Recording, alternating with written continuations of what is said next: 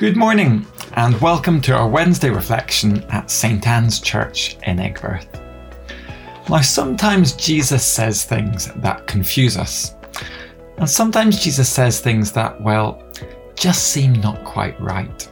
Today's passage from the lectionary is one of those passages. It's Luke chapter 16 verses 1 to 13, and it's a story about an employee who cheats and lies, and he seems to be commended for that. In fact, Jesus appears to commend him for that. How on earth could this be? How on earth can Jesus say that cheating and lying is a good thing? Well, let's read it and have a think about it together. So it's Luke chapter 16, verses 1 to 13. Jesus told his disciples, "There was a rich man whose manager was accused of wasting his possessions. So he called him in and asked him, 'What is this I hear about you? Give an account of your management, because you cannot be manager any longer.' The manager said to himself, 'What shall I do now? My master is taking away my job, and I'm not strong enough to dig, and I'm ashamed to beg. I know what I'll do, so that when I lose my job here, people will welcome me into their houses.' So he called in each one of his master's debtors. He asked the first, 'How much do you owe my master?' 3,000 litres of olive oil,' he replied. The manager told him, 'Take your bill, sit down quickly and make it 1,500. Then he asked the second, 'And how much do you owe?' 30 tons of wheat,' he replied. He told him, 'Take your bill and make it 24. The master commended the dishonest manager because he had acted shrewdly. For the people of this world are more shrewd in dealing with their own kind than are the people of the light. I tell you, use worldly wealth to gain friends for yourselves, so that when it is gone, you'll be welcomed into eternal dwellings. Whoever can be trusted with very little can also be trusted with much, and whoever is dishonest with very little will also be dishonest with much. So if you have not been trustworthy in handling worldly wealth, who will trust you with true riches? And if you've not been trustworthy with someone else's property, who will give you property of your own? No one can serve two masters. Either you will hate the one and love the other, or you will be devoted to the one and despise the other. You cannot serve both God and money." Well, it's a bit of a strange one, isn't it? The previous chapter is a bit easier to understand. There we find the parables of the lost sheep, the lost coin, the lost son. God seeking people, welcoming them and forgiving them. They are parables that focus on what God does in bringing people into relationship with him. And now Jesus turns his attention to us. And what are we to do in light of God's wonderful love for us? Well, at first sight, the answer seems to be cheat and lie so we can get rich. But of course, that can't be the answer, can it? Shall we have a closer look? You see, Jesus introduces his story. In verse 1, he says, "There was a rich man whose manager was accused of wasting his possessions." That's not great, sure it's not. Having an untrusty employee is one of those things you hope you never have to deal with. And it seems the accusation is a big one, and it may not be the first time this has happened. See, while the manager still has to give an account of his behaviour to his master, he's also told, "You cannot be my manager any longer." He's reached the end of the road. There'll be no tribunal. He's fired already. This is bad. In fact, it's worse than bad. This manager, well, he's more of a desk office type of guy. A day's working in the fields, well, that would finish him off. There's no way he can do that. And that leaves begging. But that's beneath him. That would finish him off emotionally. He really can't do either. He's a one-trick pony. No other job will do.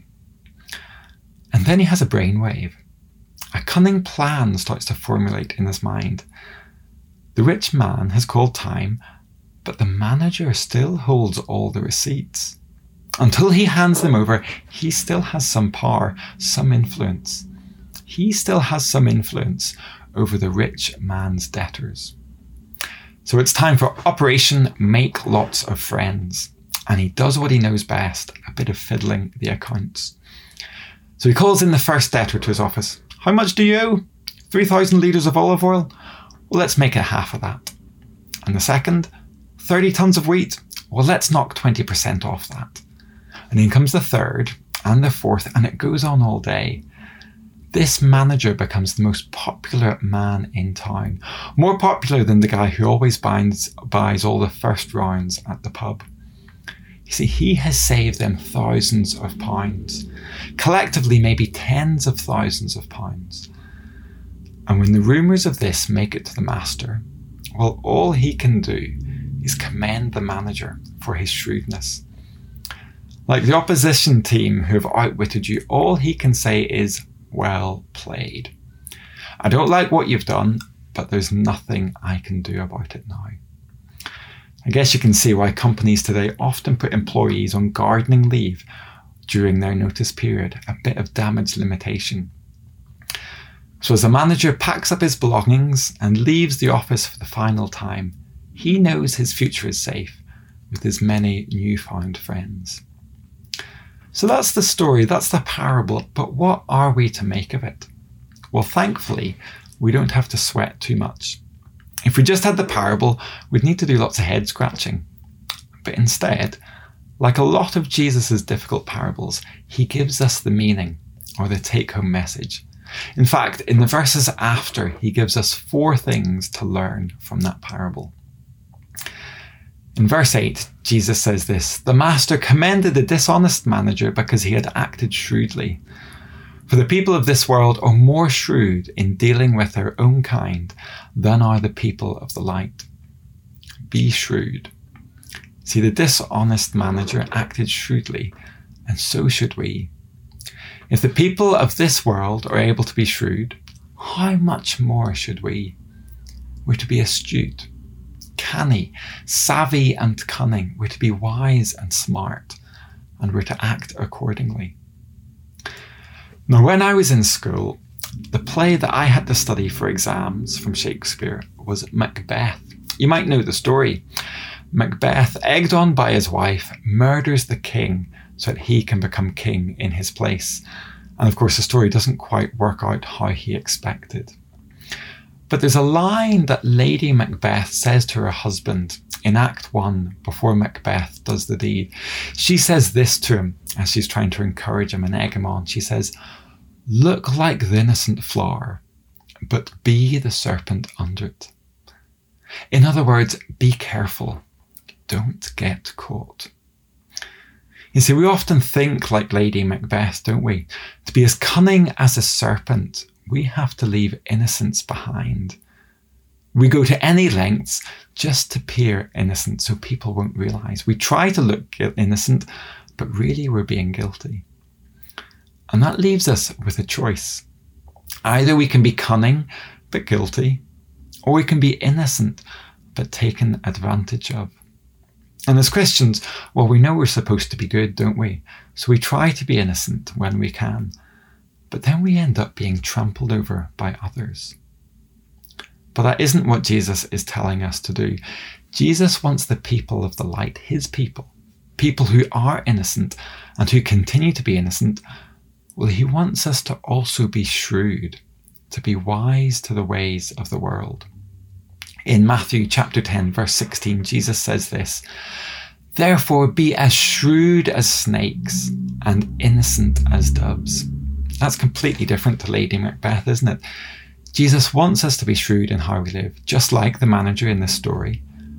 But we must also make sure we're innocent, unlike the manager in his story. So when you become a Christian, well, you don't turn off your brain. You don't say, "Oh, do you know what? I'll just let go and let God. Whatever will happen, will happen." No, God wants us to act. And he wants us to think about how we will act and how we will use the things that he has given us.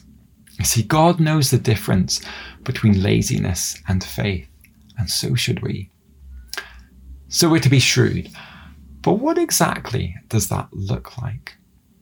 Well, in the very next verse, Jesus gives us a second thing. He gets a little bit more specific, and he says this in verse 9. "I tell you, use worldly wealth to gain friends for yourselves, so that when it is gone, you will be welcomed into eternal dwellings." See, Jesus tells us to use our money and our possessions, to put them to good use. We're to invest them. But not to invest simply to get more money or more possessions, at least not on earth. Instead, we're to build up treasure in heaven. Jesus encourages us to convert our earthly treasure into spiritual treasure, treasure that will last. And of course, we can't take our possessions or our bank balance to heaven. But there is one thing that will go to heaven that we can influence down here on earth. And that's people. People who trust Jesus. And not just any people, but friends, family members of ours who trust in Jesus. Now, I don't mean buy friends, but rather we're to use our money, our possessions, our belongings, our abilities to bless our friendships. You see, we can use our money to build friendships where things of real and permanent worth exist in heaven. So we can spend time with Christians so we may be encouraged and grow in our faith because we'll be spending eternity with them. And we can spend time with non-Christians so we may share our faith with them. And then hopefully we'll also be spending eternity with them too. You see, I've got a friend who used to go to the pub every Friday with his work colleagues. He'd be a good egg, he'd buy the first round, and before they got too tipsy, he'd often chat to them about Jesus. Now, he didn't force his thoughts on them, he just made opportunities. They knew he was a Christian, and as they relaxed after a busy week at work, they would often ask him questions about his faith. I also know a couple who have a nice holiday house in the south of England, and they let some university students stay for free. So these students can plan events for their Christian union, so more students at university can come to know Jesus. And I also know a businessman who earns so much that he can support several missionaries and their families. And as a result, people around the world are coming to know Jesus. You see, each of these people use their worldly wealth because they know it's not theirs to keep.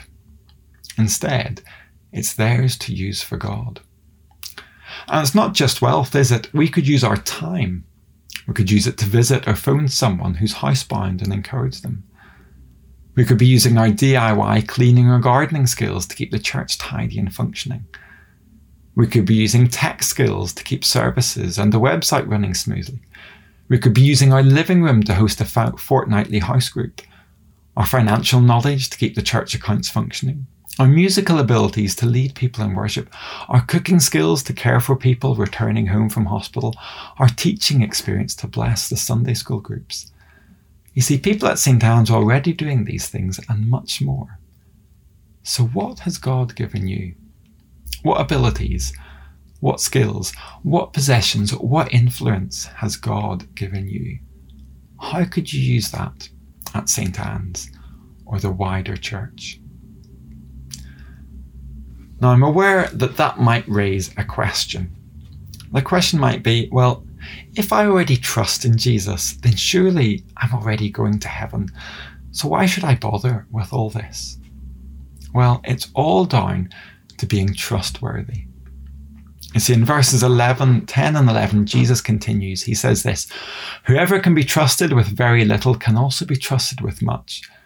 And whoever is dishonest with very little will also be dishonest with much. So if you've not been trustworthy in handling worldly wealth, who will trust you with true riches?"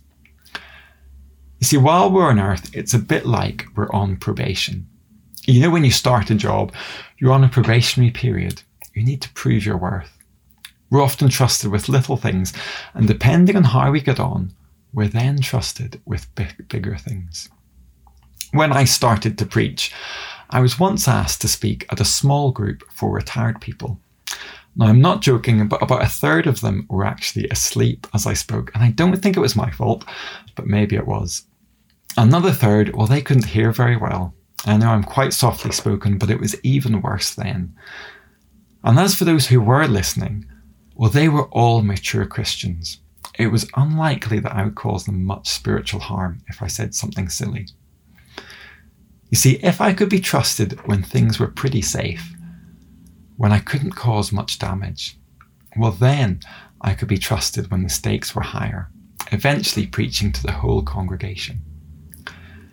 is if we want God to entrust big things to us, well, we need to be humble enough to accept small things and to use them how he wants us to. God wants us to grow in our service to him, to start small and to grow. So are we being trustworthy with what he has already given us? Well, after that, Jesus finally drives home his point with a fourth thing in verse 13. He says this: "No one can serve two masters. Either you will hate the one and love the other, or you will be devoted to the one and despise the other. You cannot serve God and money." Jesus ends with a choice for all of us.